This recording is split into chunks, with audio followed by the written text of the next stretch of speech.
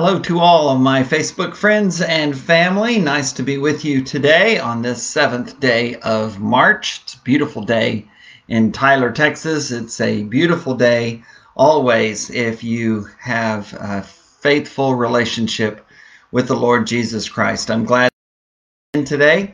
Hope that you're able to receive this message okay. We're going to be in chapter 8. In these Sunday afternoon Facebook studies, we're going through the Gospel of Mark's rendition and version of the life and ministry and teachings of Jesus, and of course his death, burial, and resurrection. Mark, as we have called it, is the action gospel. It's it's the shortest of the four gospels, and it's a very to the point kind of message. And so we find ourselves at one of those places in Mark chapter 8, similar to Matthew 16 and Luke chapter 9, where Jesus focuses his disciples, including us, on examining our hearts and asking us some very, very difficult and important and significant questions. Nice to see you here, Pat Slade. Good to have you with us. Also wonderful to see my dear friends Larry and Lynn Murphy. Glad to see you. And also, of course, great to see Cindy and Eric Mosley. I want to wish you a happy anniversary again. Their anniversary, I believe, was yesterday. Love looking at those pictures. Always fun for folks our age to look back at those days in the 70s and when we were just starting out in our married lives together. And what a blessing that is. Myron and Elizabeth, great to see you. My cousin Gail, others perhaps will be joining us either live or a little bit later as well. Remember, you can see these messages on my Facebook page. Just scroll down and you'll find them. You can also see them on our West Erwin Church of Christ Facebook page, our West Erwin Live Facebook page, and also on our website, westerwin.com, Erwin with an E, westerwin.com, and you can scroll over the link that leads to social media and other resources. Click on live streaming page. That's where you can get our services on Sunday mornings at 10 a.m. live, and that's also where you can get lessons like these. This one shows on there in that little blue box at 6 p.m. on Sunday evenings. And then it goes to archives, and scroll down from that big blue box, find video archive, click on that link, and you'll find all kinds of things, including several of our most recent worship services, the full service, and also my sermons are on there as well.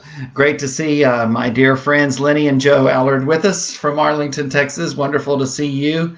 Love you all so much. And my dear sweet sister Bobby Fuquay from Lackland Terrace days. And of course, brings to mind our great friend and brother and preacher and minister, Ronnie Clayton, who passed away this last week, and his service will be live streamed from Hamilton Church of Christ from Hamilton, Alabama, tomorrow at 11 a.m. Not sure if that's Eastern time or Central time, but you can check that out at Hamilton Church of Christ on their Facebook page. And that will be where Ronnie Clayton's memorial service will be tomorrow. Our love and thoughts and prayers go to Karen and, of course, Jeff and Kyle and all of Greg's family as well. We're just very conscious of all of you and what you have meant to us. So, Bobby, I'm really glad that you're joining us today. It is, if you want to find out a little bit more about Ronnie Clayton's impact on Bill and Joyce Allen, then you can scroll down on my Facebook page and see some of that story, along with a great picture. Cindy and Eric's picture does look a little bit like Sonny and Cher from those days, and you can look at Bill and Joyce's picture with our brother Ronnie Clayton, who did our wedding, baptized us, was a great dear friend all these years, and a wonderful missionary to India, a great preacher in many churches, a wonderful evangelist, as I've said, much more like the Apostle Paul than anyone I've ever known or will ever know. And you can see that those pictures from the 70s. Boy, they're fun. And then the 80s come along and it doesn't get any better. So, but let's get going into Mark chapter 8, shall we? Let's get out of the 70s and into Mark chapter 8. In this chapter, once again, Mark confronts us. He's telling the story of Jesus, but he's confronting us with what we think about it and who we really think Jesus is. And this chapter especially, I think, it really brings it home as to the nature of Christ, his role as he came to live and to die, and also what we think about that and what we think about him. That question is directly asked, who do you say I am? Jesus asks his disciples, and he asks us today. So what do you see when you look at Jesus? What kind of picture do you have of the Lord, the Messiah, the Savior? And will you go with him? Will you follow him on the road that he's on? Will you follow him not on the road that you think he's on and think he should be on, but on the road that he actually is on, the road to the cross? So Mark begins Mark chapter 8 with a great story of another miraculous meal. We saw one of these in Mark chapter 6. This one happens with a few different twists, but very, very similar to Mark 6. Mark chapter 8, verse 1. During those days, another large crowd gathered. Since they had nothing to eat, Jesus called his disciples to him and said, I have compassion for these people. They have already been with me 3 days and have nothing to eat. If I send them home hungry, they will collapse on the way, because some of them have come a long distance. His disciples answered, but where in this remote place can anyone get enough bread to feed them? Well, a few things about this. First of all, those of you that know me know I like road trips. Joyce and I are chomping at the bit to travel up to Maryland for a couple of reasons, the most important of which to see our wonderful daughter Amy and our wonderful son-in-law Brian and our magnificent, incredibly intelligent, beautiful, smart, amazing grandchildren, Samuel, Ella May, and Will. But another reason is that we want to take them some stuff. As you probably know, we downsized about a year ago, a little bit more than a year ago now, and have a lot of stuff that we've given away and a lot of stuff that we've given to our daughters as well. And we have stuff ready to give to our daughter in Maryland, but that's a little bit different than just driving a couple hours to Arlington. That's a little bit more of a requirement, and we were planning on doing that last summer, and then COVID hit. And so that stuff is still in a storage unit, but it's going to get there, and we know that it is, and we're going to get there. We know that we are. But Joyce and I love to take road trips, whether they're little side trips, just an hour or two down the highway.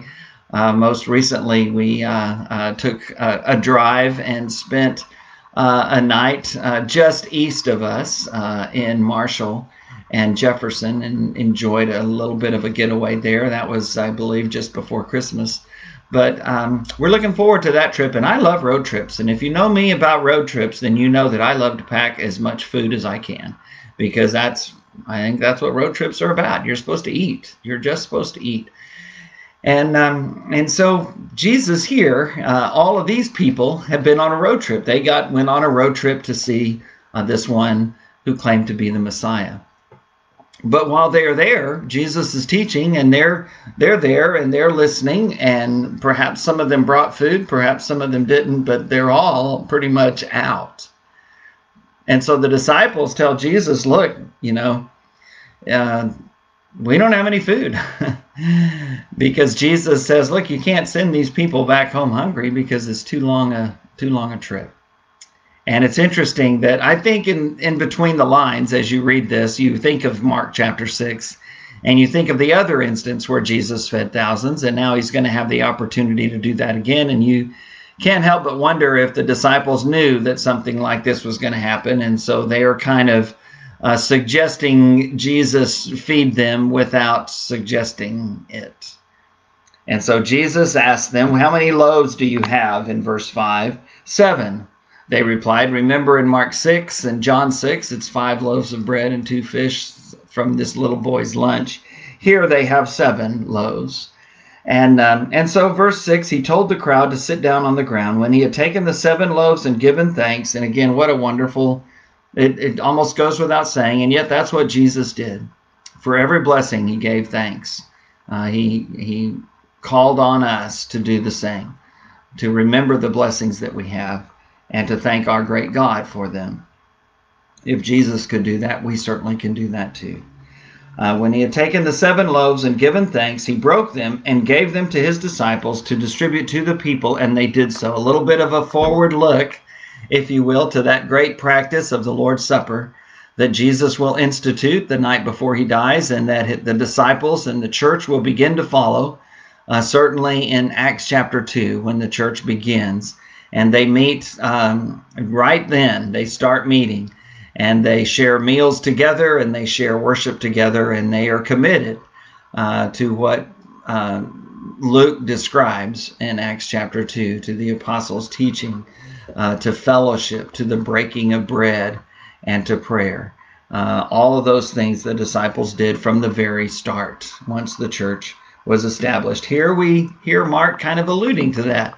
Jesus taking that bread that was offered, far too little to feed to thousands of people, but giving thanks and breaking it and telling the disciples, okay, start handing it out.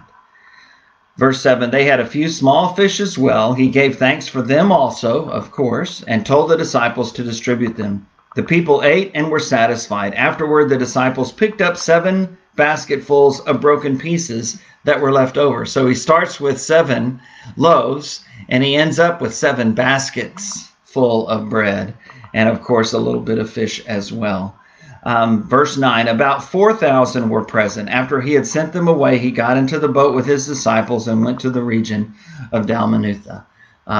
All of these numbers are very interesting. They have thousands of people there, and there's only a little bit of food, and Jesus blesses it and distributes it with the disciples' help, and has a whole lot more left over than what they began with, just as they did in Mark 6. Verse 11, the Pharisees came and began to question Jesus to test him. They asked for a sign from heaven. He sighed deeply. Verse 12. We reminded in little ways like that of the humanity of Jesus. Hebrews brings that out as well as any literature does in the New Testament, the humanity of Christ. But here we see it again. Mark realizing, and remember, Mark is a very close associate with the Apostle Peter. Peter was there. Perhaps Mark, may have been there as well. We read about him and his family in the New Testament. Jesus sighed deeply at their question, and we're going to see more of his frustration in just a moment. And Jesus said, why does this generation ask for a sign? Truly, I tell you, no sign will be given to it. Then he left them, got back into the boat, and crossed to the other side. I have a lot of questions about some passages like this, because there are times when people show a great lack of faith and Jesus still provides healing. There are times when Jesus heals people and they don't even know who he is. And then there are other times where Jesus is distressed at their lack of faith and disappointed to such an extent that he goes ahead and leaves without doing a lot of miracles. And that's what happens here. They're asking for a sign. We know in other places, Jesus says, look, I'll give you a sign. It'll be the sign of Jonah. Jonah, who was 3 days and nights in the belly of the big fish, and that great Old Testament prophet. And I will be in the tomb, basically, for 3 days and 3 nights. I'll be there, and that'll be the sign. That will be enough. It's very similar to the parable Jesus shares in Luke 16, that parable of the rich man and Lazarus, you remember, where they both end up in the other side of this life, in the grave, in Hades, and Lazarus, the beggar, is in Abraham's bosom.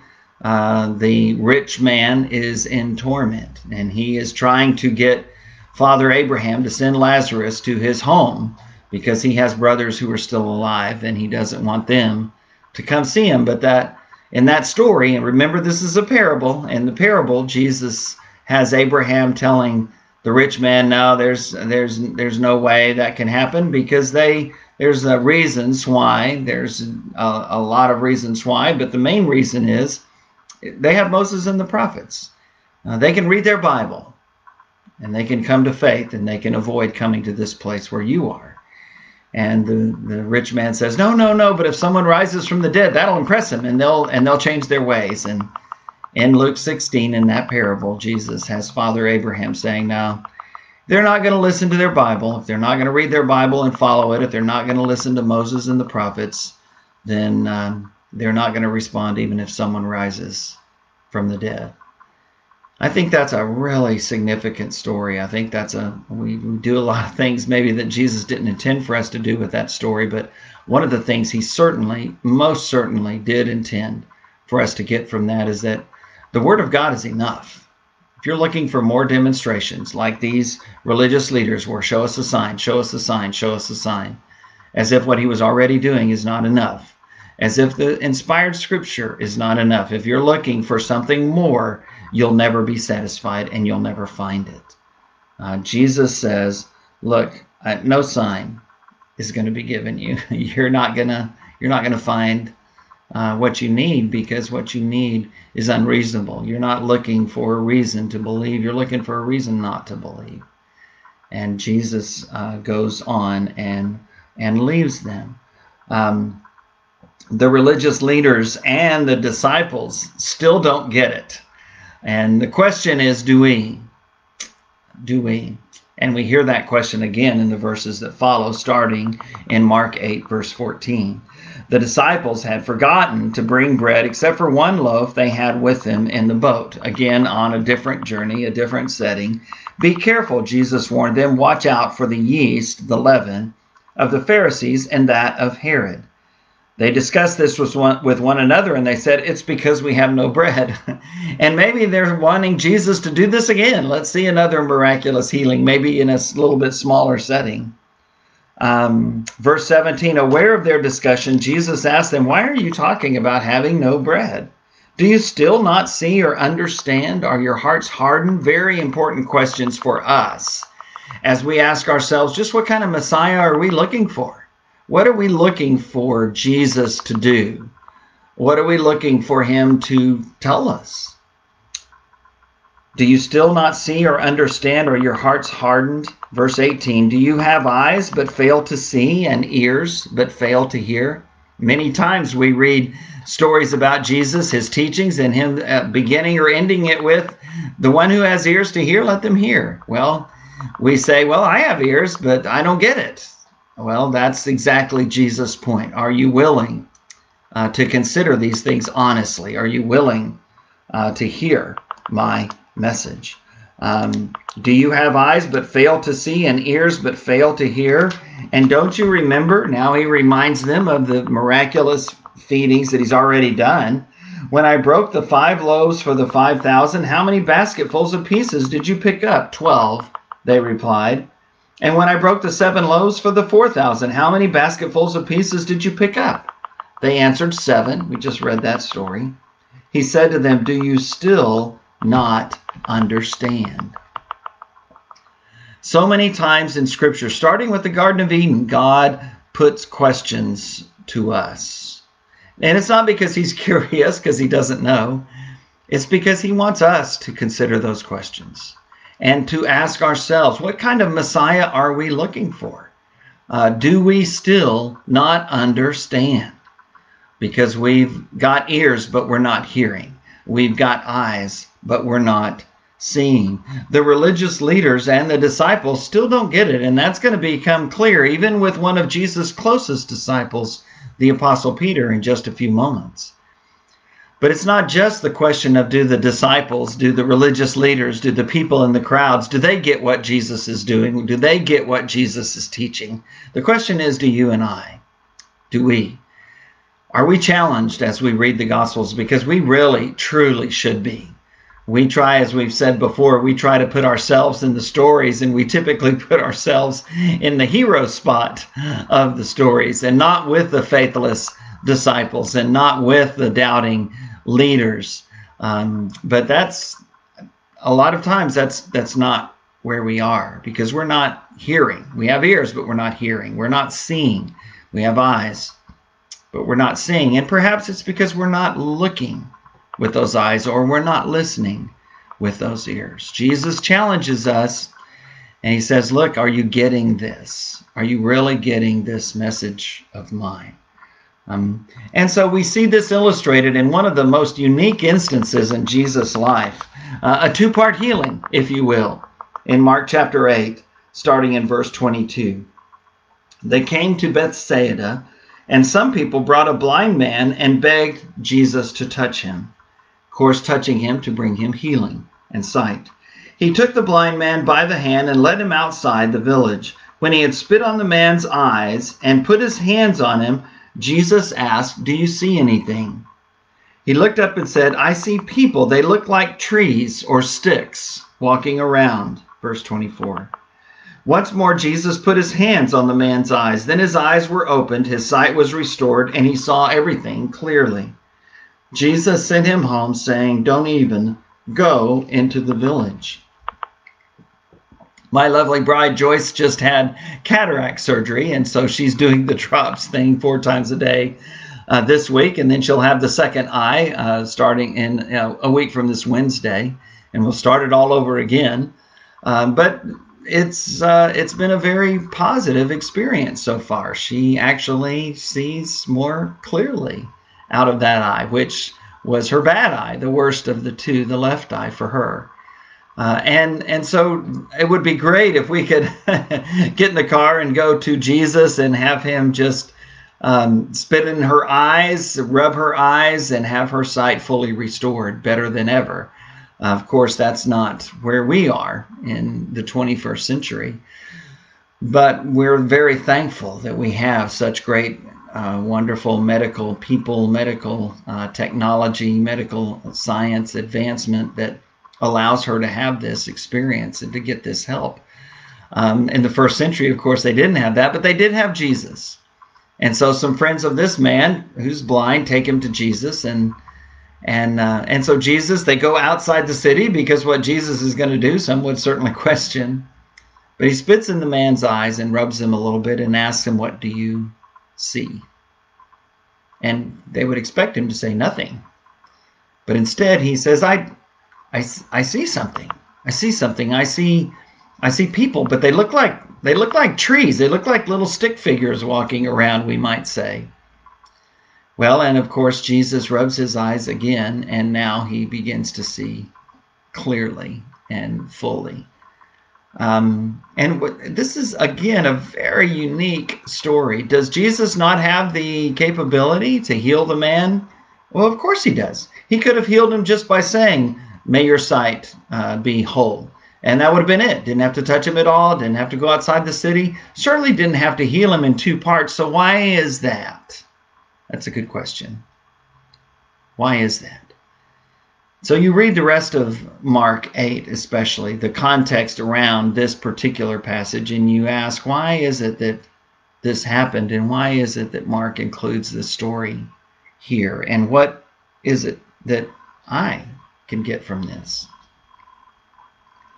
Again, it's interesting that this man is not fully healed just at a word from Jesus, just at one act. John York has written on this in a wonderful book entitled Preaching Mark's Unsettling Messiah, with several essays from the book of Mark. And John York writes this, "But the blind man is partially healed. It's the only miracle of its kind in the recorded life of Jesus, a 2-stage miracle." It is remarkable, and I hope that you'll reflect on this some in the days ahead. Why is this? Why is this? And Jesus, in other instances, heals those who cannot see. Blind Bartimaeus, for example, we'll read his story in Mark chapter 10. And I think it may be that there's a clue offered us as to why it happens this way. And I believe that clue is in the verses that follow, and Jesus' interaction with Peter over his spiritual blindness and ours as well.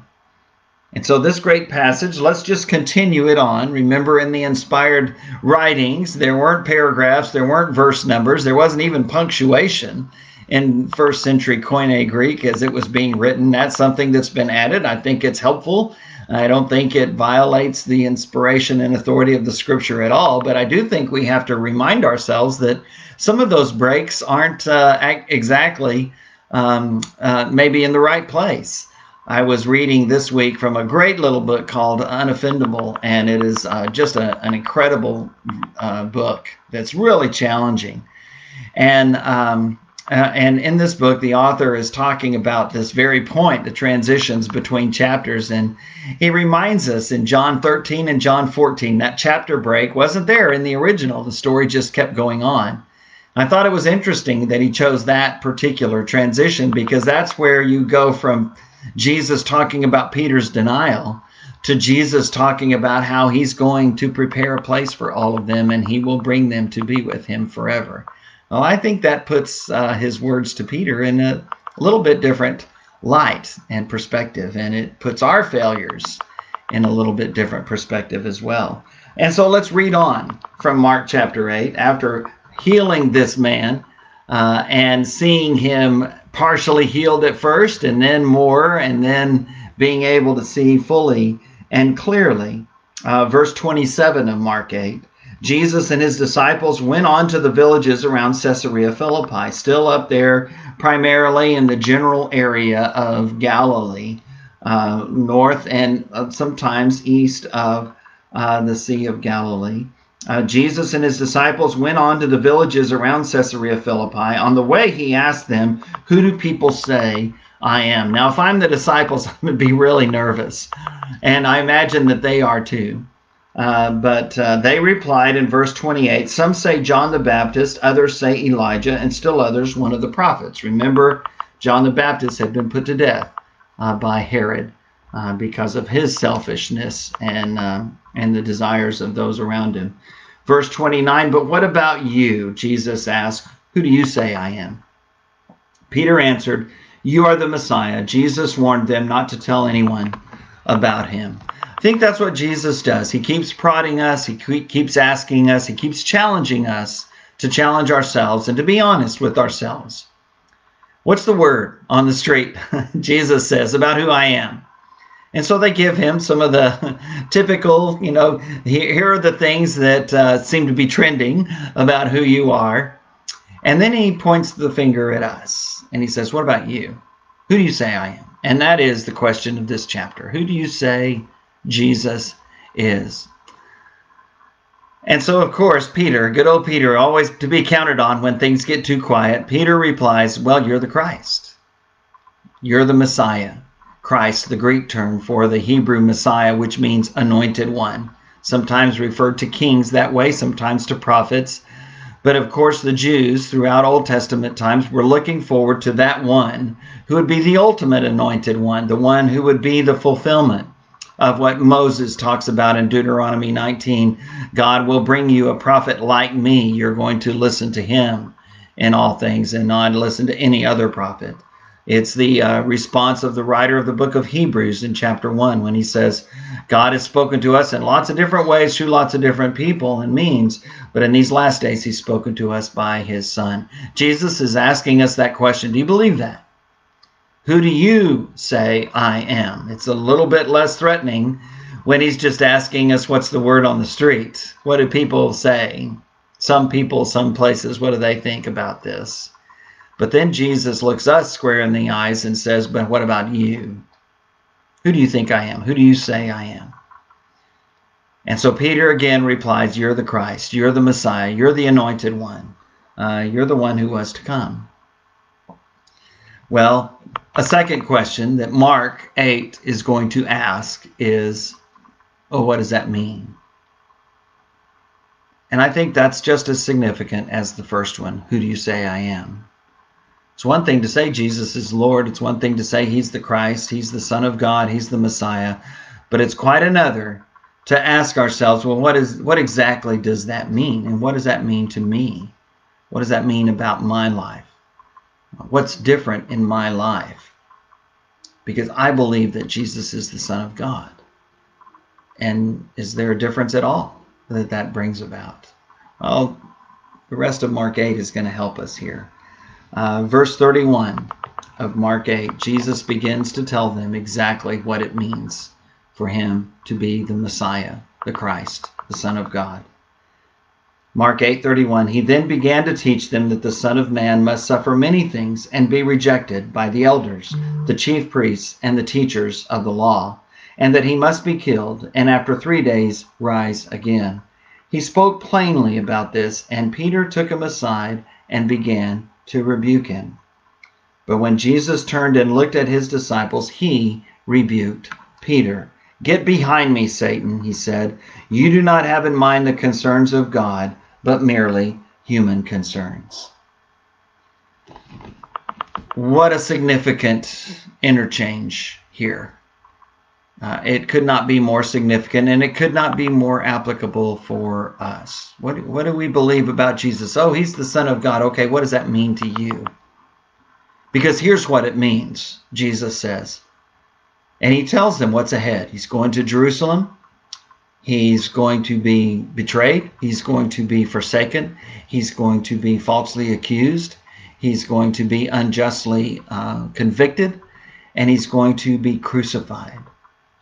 And then on the third day, he will be raised to life again. Well, they weren't going to have that at all. That's not what Messiah means. That's not what the Christ is supposed to be. You're the Son of God.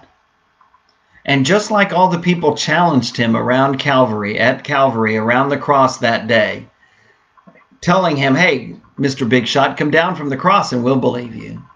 He could have done that. And that's what Peter thinks the Son of God, the Messiah, the Christ, will do.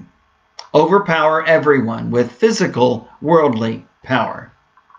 And that's what the mob was saying at the cross. "Hey, come down from that cross. Call those legions, thousands and thousands of angels to deliver you, and sure, we'll believe you."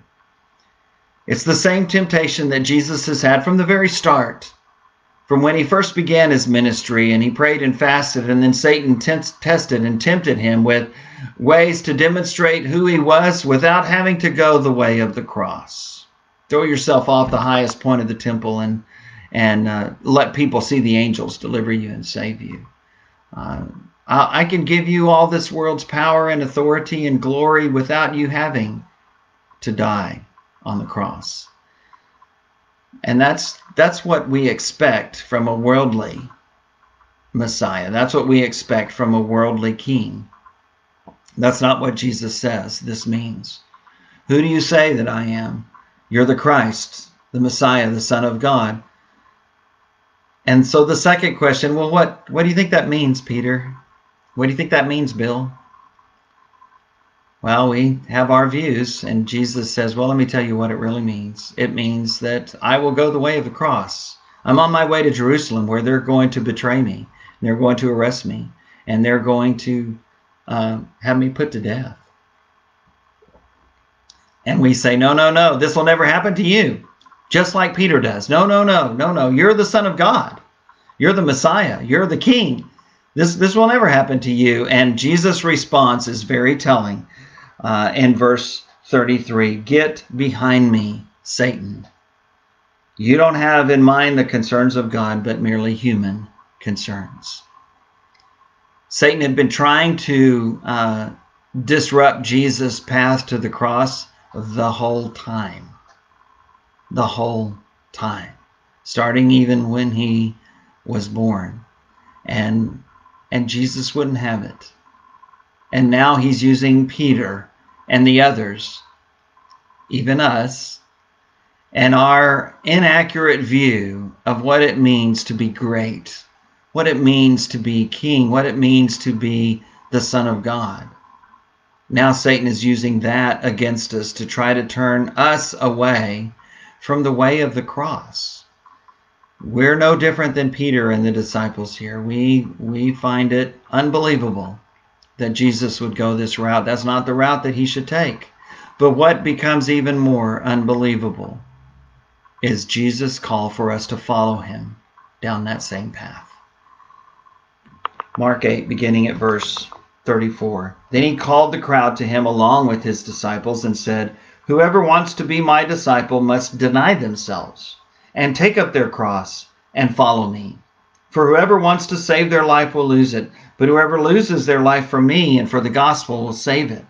What good is it for someone to gain the whole world yet forfeit their soul? Or what can anyone give in exchange for their soul? If anyone is ashamed of me and my words in this adulterous and sinful generation, the Son of Man will be ashamed of them when he comes in his Father's glory with the holy angels.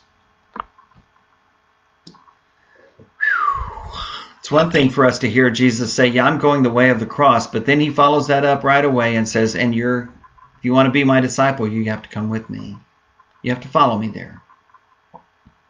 And we think the way of the cross is this beautiful piece of jewelry that's all gold and valuable and looks beautiful and is wonderful to wear. And I love to see cross necklaces and cross earrings and crosses displayed. I have some in my office, and I love to see that. But we have to remember that the cross was an electric chair to first century people. The cross was a lethal injection. The cross was a firing squad. The cross was a way to be killed. And in the Old Testament, the cross was a curse. The Old Testament says anyone who dies by being hanged on a tree is accursed before God. Why? Because it was a criminal who that happened to. And that's how Jesus was put to death. And Jesus says, look, being Messiah, being the Son of God, doesn't mean I exercise my power. It means I give up my power. It doesn't mean I demand my rights. It means I give up my rights freely. Jesus would say in John chapter 10, as the good shepherd, he would say he lays down his life for the sheep. No one takes it from me. Jesus said, I lay it down of my own accord. And we realize that's true because at any moment he could have stopped it. He could have exercised power the way the world sees it and kept himself from having to die. But he wouldn't have been the Savior. He would have been okay, but not us. And he loved us enough to be able to go through all of that. That's what the way of the cross is. It's denying self. It's not demanding the selfish desires be fulfilled, but it's rather voluntarily, willingly, even cheerfully, gratefully, being willing to say no to the self, being willing to do the things that were unselfish, that are in the best interest of someone else, doing those things out of love. Again, Matthew chapter 16 and Luke 9 both carry these same stories. And in Luke 9, Luke puts it this way: if you want to be my disciple, you've got to deny yourself and take up your cross daily, every day, and follow me. We're servants of God 24/7. There's never a time when we are not acting out of honor and worship of Jesus Christ, out of obedience to his word. We do that imperfectly, of course. And that's what we're learning in the book of Romans as we study it on Sunday mornings. Constantly fighting the flesh, as we saw this morning from Romans 7. But the great news of the gospel is that's not what saves us, being able to overcome in all those areas, but rather giving ourselves to the one who walked the way of the cross first, and the only one who didn't have to do it. But he did it because he loved us so much. For Peter to suggest, for us to suggest some other road and path for the Messiah, the Christ, the Son of God, the King of Kings, is blasphemy, because he came in order to die. And now he calls on us, his followers, to join him, not in physical death, unless called upon to do that for the faith, for the sake of someone else. But he calls on us to follow him by willingly denying ourselves, saying no to our wants and our desires, so that we can say yes to the needs and desires of others. Deny ourselves, starting with God, the needs and desires that God has for us in our lives, in his world today. To follow Jesus, to be his disciple, we are to deny ourselves daily, take up our crosses every day, and follow after him every day. Jesus says, look, Peter, you think it's bad that this is my task, this is my path? Guess what? You get to join me. And so again, we ask ourselves these questions. Who do I think Jesus is? And what exactly does that mean? Peter responds, who do you say that I am? You are the Christ. And yet he has no idea what that means, any more than the man that Jesus healed could see people the way they really were. He saw them as stick figures, as trees walking around, incomplete, inadequate. And that's how we view the messiahship of Jesus Christ sometimes. When we realize that what that means is the way of the cross, that's when we begin to see clearly. That's when our eyes begin to see. That's when our ears begin to hear. When we hear Jesus saying, look, you want to know what it means to be the Messiah? This is it. This is it. It means denying yourself and taking up your cross every day and following me, because that's what it means to be my follower, my disciple. And if you're going to do that, then you're going to be on the right path. Jesus is saying this, according to Dave Bland, your cut and paste version of me will not do. In fact, something about it is demonic, but it's a start. Jesus says, I can still work with it. Now stay with me on the road, and we will continue to transform you and your images of me. It's a great, great statement. The most pertinent question is not, are we guilty of creating Jesus in our own image? The answer to that question is yes. At times we certainly are. But the question is, are we on the road with Jesus? Are we on the road to Jerusalem? Are we willing to deny ourselves and take up our cross and follow him? When you look at Jesus as we close out this lesson, what do you see? When you ask yourself, is he the Messiah, and you say yes, what does that mean? Really, what does that mean for you? What kind of life do you live because you believe that? Because you have trusted your life to the one who died on the cross. Do you see a stick figure Messiah? Do you see your own blindness? Do you believe that you can see and yet you really can't? Do you believe that you have ears to hear but you don't hear? Are you willing to acknowledge that and to say, this world sometimes it has too much of an impact. The flesh, as Romans 7 says, sometimes wins the day. And I look to what's best for me and mine right now instead of what's the will of God and what's in the best interest of those around us. Are you on the road with Jesus, journeying toward Jerusalem, allowing Jesus to challenge you and lead you into a greater understanding of not only his cross, but yours as well? Again, quoting from John York, perhaps only those who know they are blind have any opportunity of seeing at all. And we hear that truth played out time and time again in the Gospels. Only those who finally recognize that what they at first thought was sight turned out to be just stick figure faith have any chance of that second touch. Jesus coming and giving us a greater understanding, a greater vision, greater hearing, a greater call and mission. Perhaps it is not about knowing, but about admitting that all of that abides in mystery. To know may mean that we know too much.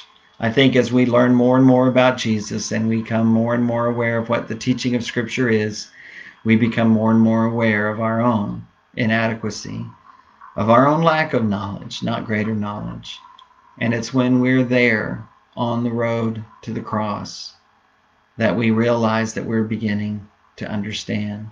We're beginning to mean not just what it means for Jesus to be the Messiah, but for us to be his disciple.